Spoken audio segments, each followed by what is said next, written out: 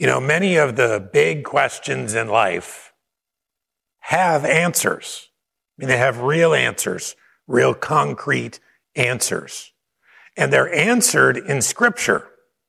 Now, I'm not just talking about spiritual questions or things about your religious life, so to speak. I'm talking about also questions that are of a scientific or a historical nature. Questions like, where did we come from? In fact, if we cannot trust the Bible's accuracy on things like science and history, how can we then trust the Bible with greater questions about life and death? Let's just spend a moment on that first question I asked. It's a good one to start with. Where did we come from? Well, if you look to men today, men who are often referred to as scientists, you will find that they have no answer. Now, I'm not talking about they don't have a theory. I'm not talking about they don't have some things that they've researched about the topic. I'm not talking about they haven't written a book on the subject or 10 books or 1,000 books. I'm saying they don't have an answer. Scientists weren't there at the beginning. They haven't observed everything that went on. And whatever observations can be made now can only test certain theories that they may have about what happened then. There's only one eyewitness account. And there's only one who can tell us what happened for sure. And the wonderful news is that God was there, and God chose to reveal what happened at the beginning. Whatever evidence we have today should be seen. I'm talking about the question about where did we come from. Any evidence we have today should be seen in light of whatever he said. And he gave us a lot of profound details about where we come from and what happened at the beginning. Chief among them was that he created the heavens and the earth and all that is in them, including us. And he created everything out of nothing by just speaking. Also, he did it in 6 literal days, resting on the 7th day. We also know, based on some detailed records that are kept for us throughout the Old Testament, that we live on a young earth. And after that earth, those earth and heavens were created by him, he declared them very good. And it was only after Adam's sin that death came about and that the destruction that sin causes began to come about. So not only does Genesis answer the question of where we came from, but in doing so, it answers several other big questions about life and about meaning and about death and about suffering. And it really answers the question. It doesn't just give us a series of theories that have been tested with a series of experiments. It gives us actual answers. It also does something else. It refutes many very popular, very well accepted worldly theories, the kinds of theories that actually lead men away from God. The Bible is trustworthy. And so whatever men say, whatever they assert based on their own study, must be seen through the lens of Scripture. All evidence on questions of origin and on questions of history need to be filtered through its text. We don't make judgments about the Bible based on what the world tells us. We make judgments on what the world tells us based on the Bible. You see the difference there? I was listening to someone not too long ago talk about their idea of Christianity as they saw it being deconstructed in their lives. And the deconstruction began, as they told it, as they began listening to people. And they said, well, that person's smart. Well, that person holds this position. Well, that person has done this research. Well, that person has written this book. And it reflects so poorly on the Bible. Do you see what went wrong there? Instead of the judgments of man being filtered through Scripture, we have Scripture being tested by what man says. It's exactly the wrong way to go about it. I wonder if some of us might struggle with this level of trust that is needed in Scripture. I mean, I just told you something. I said, whatever men say, filter that through what the Bible says. I wonder if we believe that what we see and what we hear and what we observe based on our own intelligence will persuade us more. I think we at least at some times think this. Should something just beyond these words that we read convince us more about what the answer is? I mean, is there anything that should convince us beyond what Scripture just says in black ink on white paper? Well, the Bible gives us some examples, actually, of people who thought something else, whatever it was, something else could be more persuasive. I think of a man who was rich. And the Bible actually tells the story about how he was in torments of hell. And he had concern for his 5 brethren also going to hell and experiencing these torments that he was in. And while he's there experiencing the reality of hell, he's convinced that his brothers should be told by someone to avoid this same fate. And that's where I want to pick up the story, and I'll just read this to you, okay? Then he said, I pray thee, therefore, Father, that thou wouldest send him to my father's house, for I have 5 brethren, that he may testify unto them, lest they also come into this place of torment. And Abraham saith unto him, they have Moses and the prophets. Let them hear them. And he said, Nay, Father Abraham. But if one went unto them from the dead, they will repent. And he said unto him, if they hear not Moses and the prophets, neither will they be persuaded, though one rose from the dead.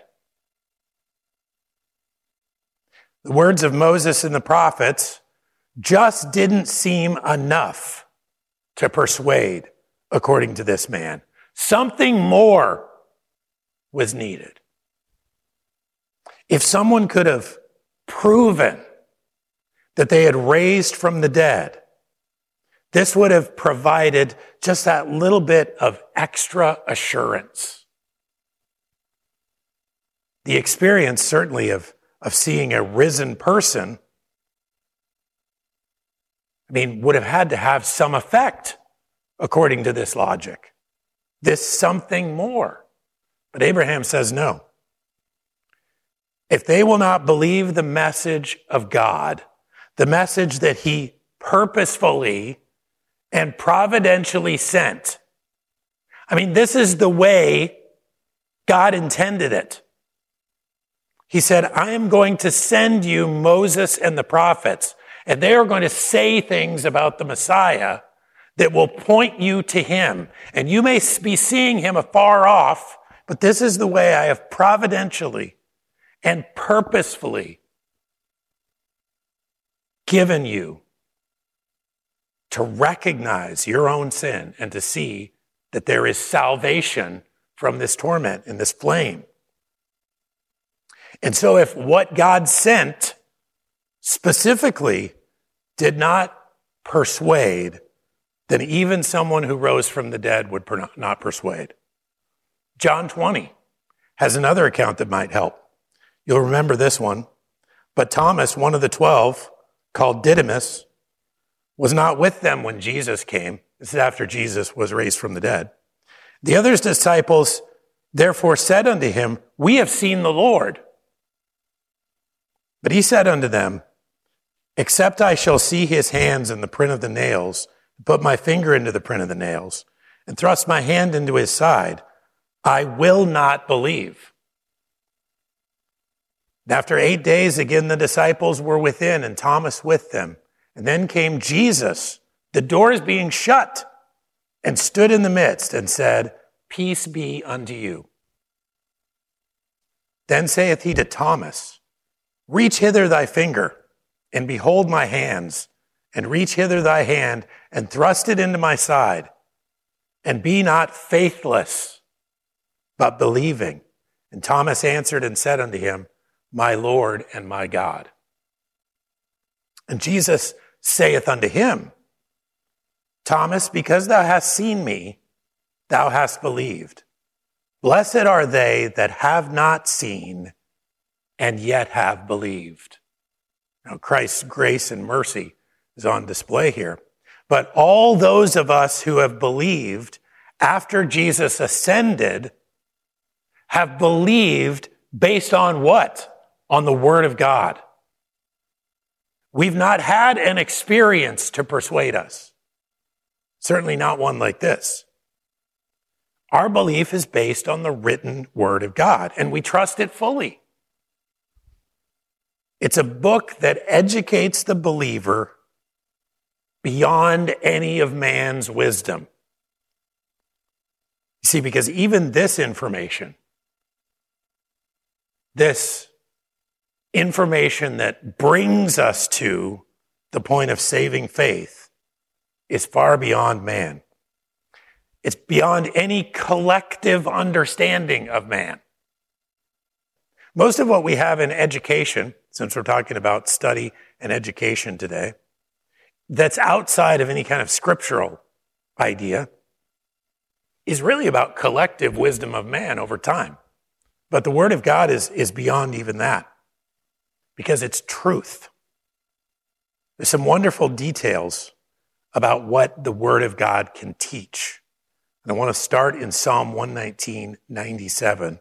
Psalm 119:97 through 106. That's where we're going to spend the bulk of our time tonight. Oh, how I love thy law. It is my meditation all the day. Thou, through thy commandments, hast made me wiser than mine enemies, for they are ever with me. For a person that's in the midst of trouble, in this case, a person who's surrounded by enemies, the Word of God is critical. It offers wisdom beyond anything that an ungodly person has the ability to find. They have power over you, perhaps your enemies. They have might or numbers or experience that allows them to have power over you. But we then have the instruction of Almighty God. This is why the person in a scenario like this can declare with confidence, I love thy law, which is what happened here. Because it provides a platform, at least for survival in a situation like this, but often for victory. And that makes it worthy of meditating upon all day. It's used for reflection by the reader. It's an object of their study. During not just a portion of the day, but all day. That's actually what this is talking about. If enemies are ever near, then the follower of God must be ever ready, prepared in mind and in heart to act in accordance with God's will.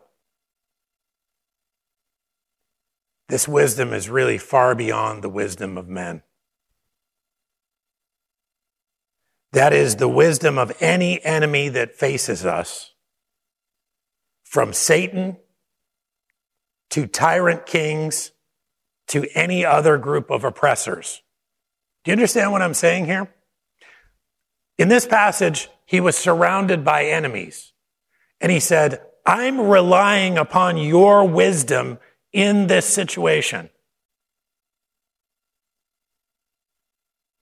That means there is something that he is going to know based upon what God said that can at least allow him to survive or make him victorious, no matter who is on the other end or how many of them there are. His intelligence, if he follows what God says, can be above what their intelligence is. And all that intelligence that God has decided to give, he's passed along directly to us. What else does this kind of reflection on the word provide? Verse 99 and 100, Psalm 119. I have more understanding than all my teachers. Did you notice what he said first here? Through thy commandments hast made me wiser than mine enemies. And now it says, I have more understanding than all my teachers. For thy testimonies are my meditation. I understand more than the ancients because I keep thy precepts. Now we've sort of gone beyond just the situation you're in at the time and the pressures that surround. And he says, I have more understanding than my teachers because I'm meditating on what you said. And I understand more than the ancients because I've kept thy precepts. There's no teacher in the world that knows more than God. There's no teacher that can communicate with more effectiveness than God. It's not that teachers have nothing good to say. The fact is, if they point us to him, they have a great deal of good things to say. But nothing beats going directly to the source. The same is true of anyone who was a teacher from ages gone by. People who are old or who've already died and they've left us their writings in one way or another, or their wisdom in whatever collection they've left it. Any number of them may have been really helpful to us, but going directly to God and acting in obedience to what God says is best. Verse 99 talks about understanding, and that word is referring to something. It's referring to insight and prudence. That's what study can provide, insight. Verse 100 says understand, but it's a different word. It means discernment, to be capable of distinguishing. When we have insight and when we can discern, we're capable of going about living in godliness. I would really argue that insight and discernment are keys for any kind of successful walk through life. Insight and discernment. So it's no surprise that this text declares that we find both in the testimonies of God. Specifically on meditating on the testimonies of God and on obeying them. But this only comes when we deeply consider and we give careful attention to. And then when we deeply consider, when we give careful attention to, that results in actions. Because did you notice it says these two things several times together. It says, I've meditated on, I've come to understand what your testimonies are, and then I've also obeyed them. That's how you have discernment, and it's how you have insight. Verse 101. I have refrained my feet from every evil way, that I might keep thy word. I have not departed from thy judgments, for thou hast taught me. The Bible, in our desire to be obedient to it, can give us all kinds of instruction and information on how to keep from doing things that are wrong.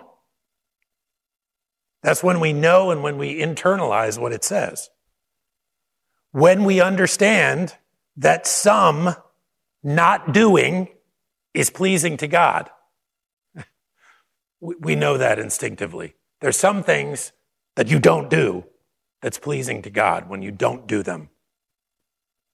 This verse indicates when we're circumspect and when we avoid the traps of Satan, we have the opportunity to go on in obedience as we're not hindered and we're not weighed down. Scripture just has this ability to keep us on the right path. And obedience to Scripture, obedience to what God says, can be habit forming. God teaches us through the Bible, and he works in us through his Holy Spirit. And he can keep us on this straight path, this narrow path. It's the kind of path the Bible describes as being the one that leads to eternal life.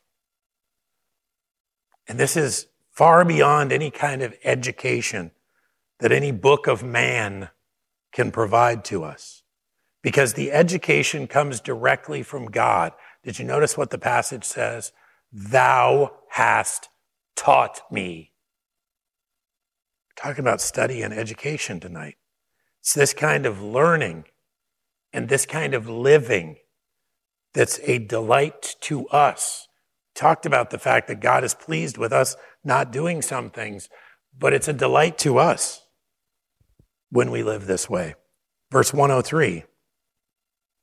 How sweet are thy words unto my taste, yea, sweeter than honey to my mouth. Through thy precepts I get understanding. Therefore, I hate every false way.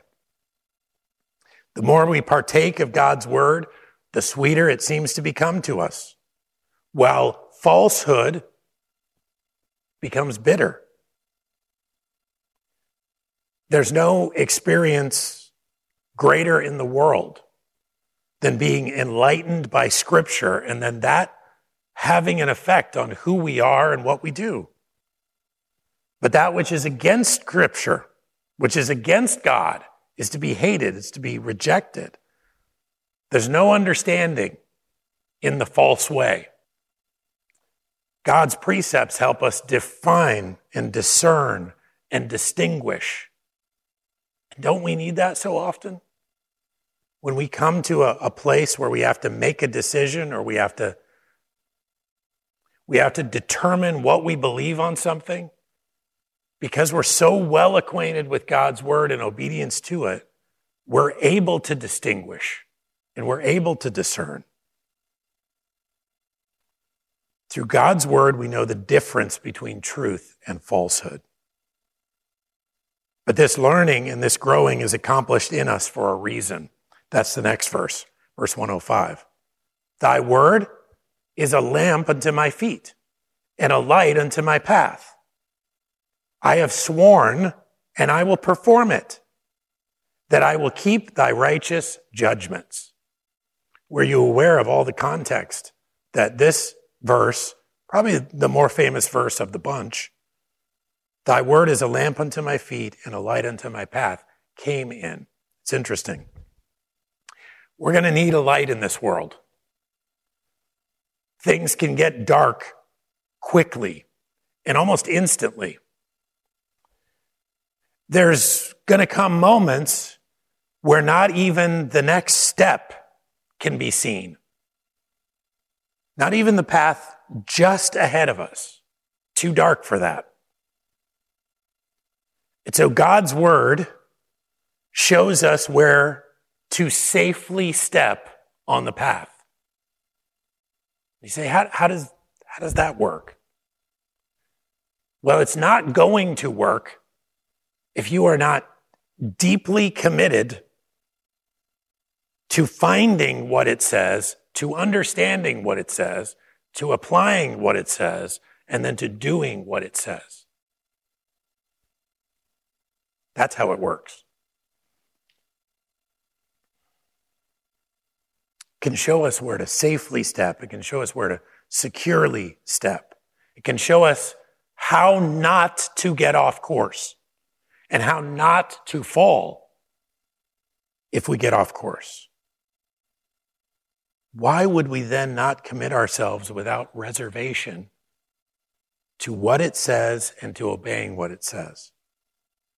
Because a victorious life, a joyful life, demands righteousness. And there's no such thing as righteousness in a person's life without the Word of God. There's no way to live successfully or live rightly without knowing what God's Word says and doing it. God's Word does something more than just relaying the facts of the world. We talked about at the beginning, relaying the facts scientifically and historically. It certainly does that, but it does more than that. It tells us what they mean and why they are important. Remember, if the Bible cannot be trusted on that which is scientific and historical, then I cannot be trusted on spiritual matters. But God's word doesn't simply relay facts scientifically and historically. It tells us what they mean. It tells us why they're important. It tells us how to live in light of them. I want to provide a few tips, if I can, on how we can develop a deeper understanding from what God's word tells us.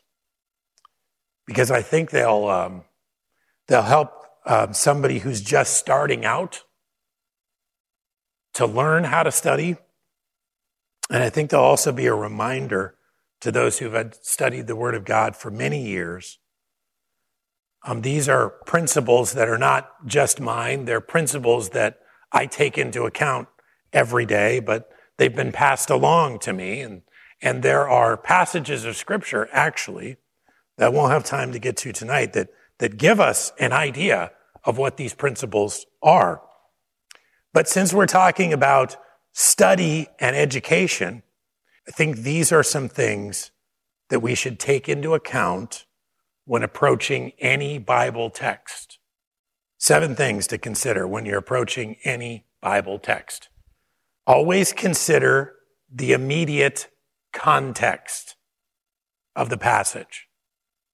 I mentioned it when we got to that phrase, that verse, Psalm 119, 105, thy word is a lamp unto my feet and a light unto my path. It's an amazing context that it's in. It gives you a lot of insight on what it's talking about. You got to read carefully the passages that precede and the passage that follow the text that you're in. Do that. Don't miss that one. It's one of the most important things there is. You want to discover how that context, whatever's before, whatever's after, can alter your thinking about that main text. Because sometimes it does. I found this, I don't know how many numbers of times, where I've looked at a passage and I thought, I know what that means. And then you realize as you read what's before it and what's after it, that you get some information that alters your thinking on the passage. does. The immediate context is really important. I would say this, only extract a verse from its context when it's appropriate to do so. Okay, I'm not saying don't ever take a verse and just use it on its own. Obviously, we have to.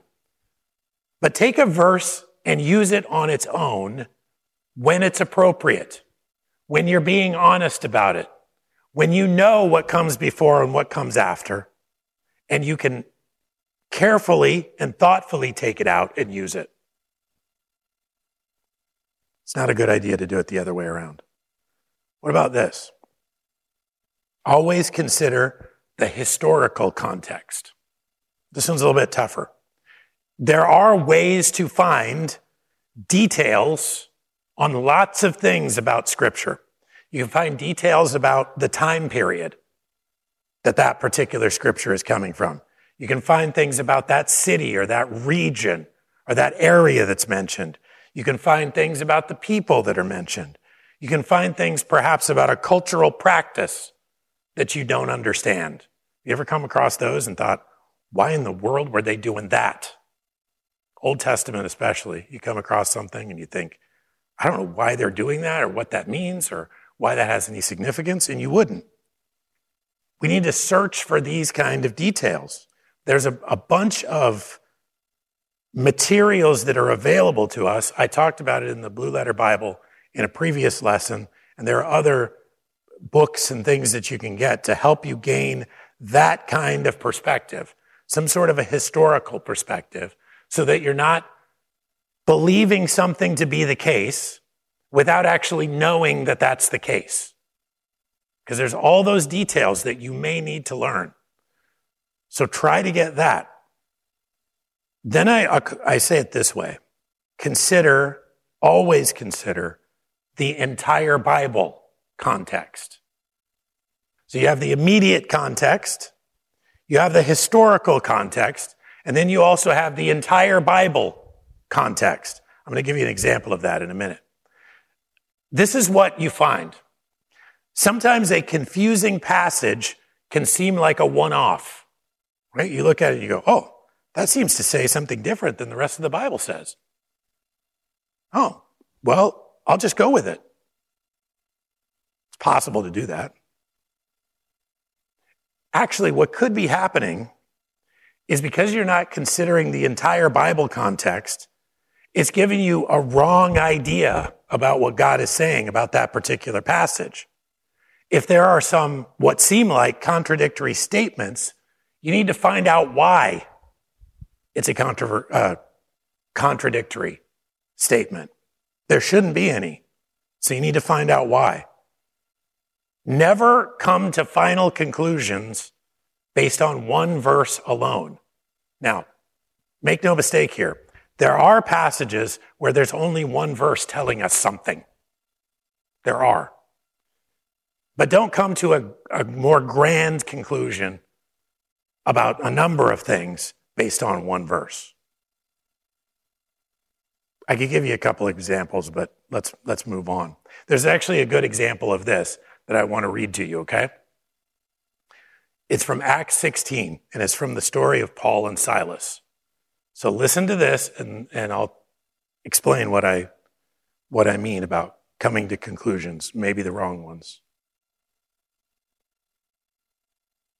Paul and Silas, when they had laid many stripes upon them, they were beating them, they cast them into prison, charging the jailers to keep them safely, who, having received such a charge, thrust them into the inner prison and made their feet fast in stocks. And at midnight, Paul and Silas prayed and sang praises unto God, and the prisoners heard them.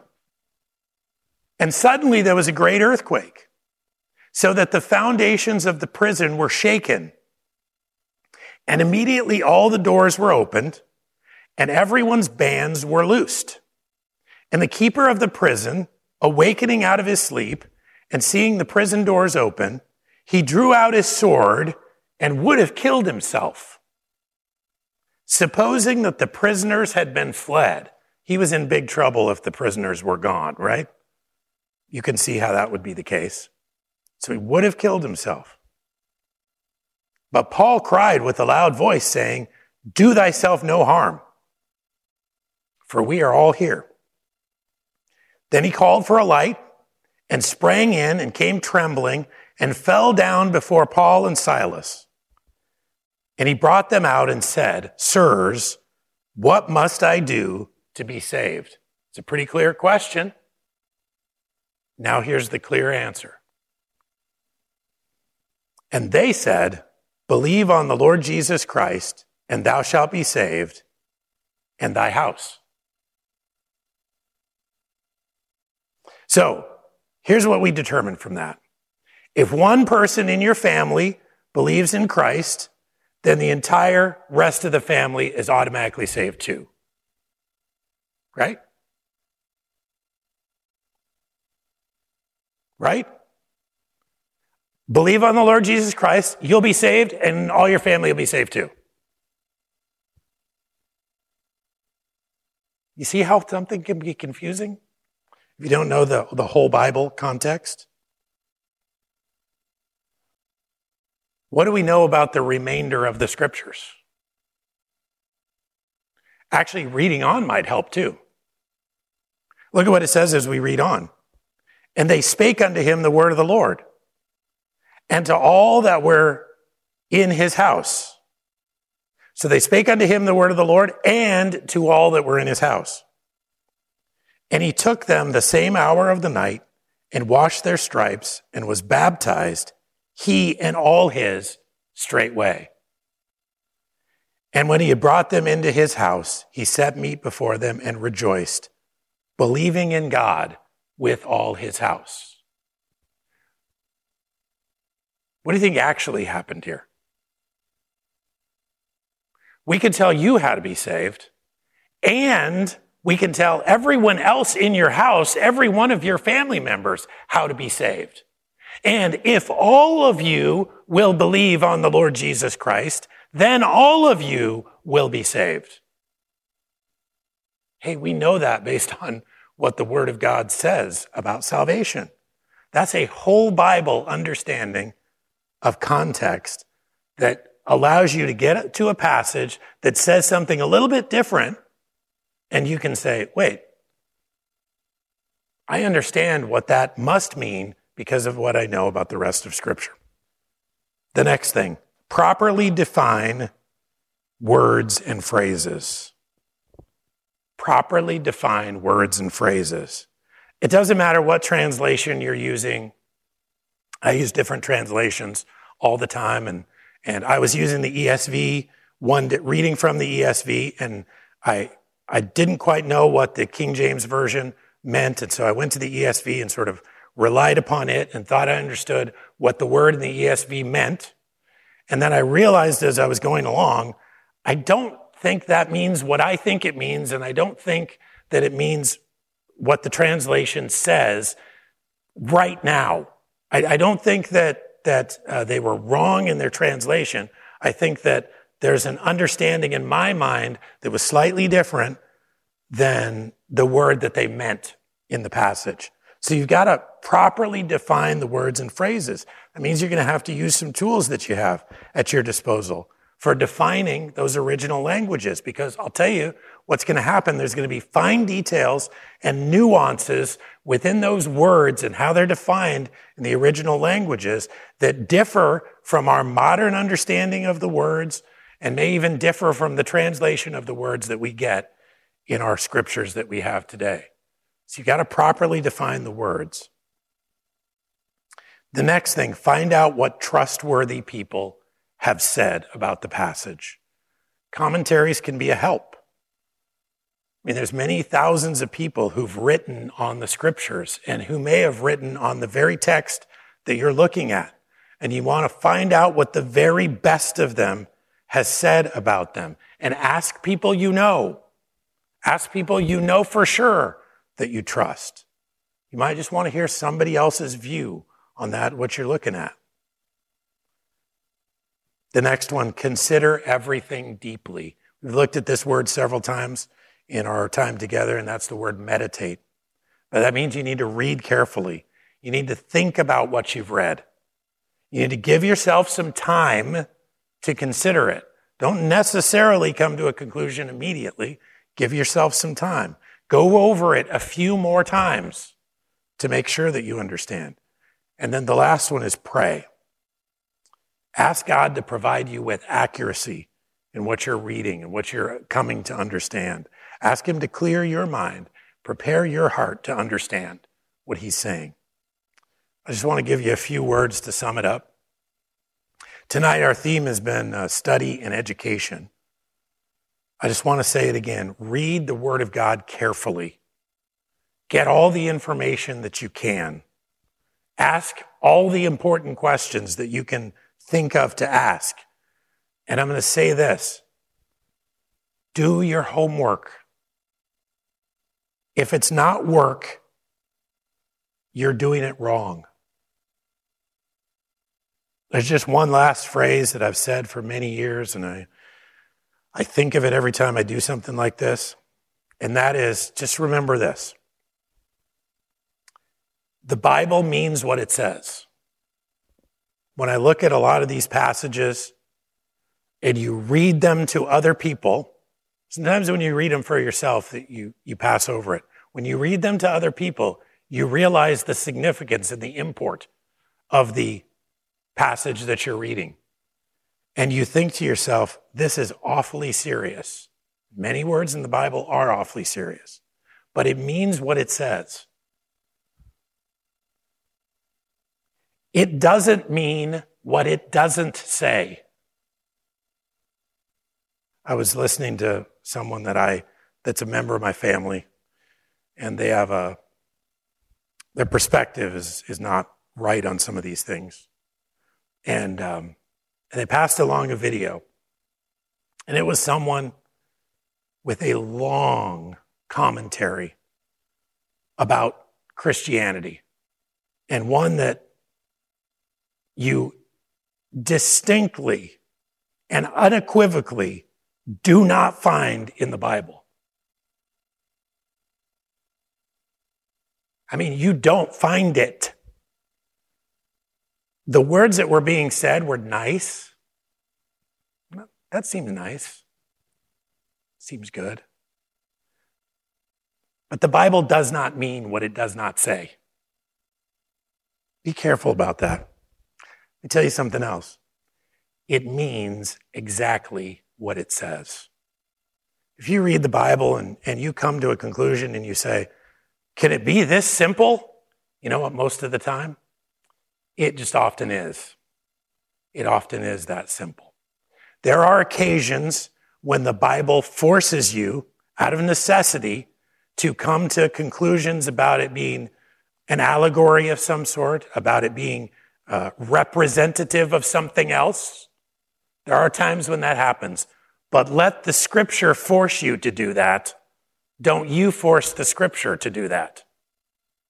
Do you understand the difference?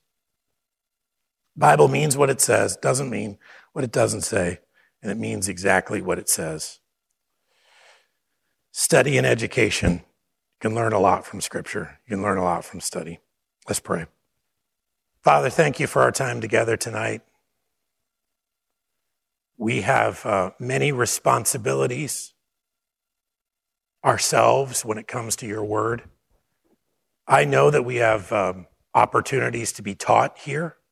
We have many Bible studies that are available to us. We have many classes that are available to us. A lot of these folks are in Bible college in our presence tonight. There's nothing that really is better for us than going to the Word ourselves, studying for ourselves.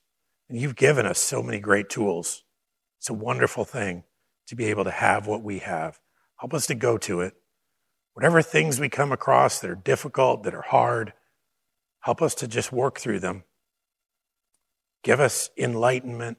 Give us clear minds to know, and then just to accept. Because there's hard things you want us to accept from your word. Help us to do that, to accept them. And then bless us through it. Help us to be like the person here in Psalm 119 who thought that studying your word and being obedient was just a delight and that was sweeter than anything else. Help us to have that feeling and have that experience. In Jesus' name, amen.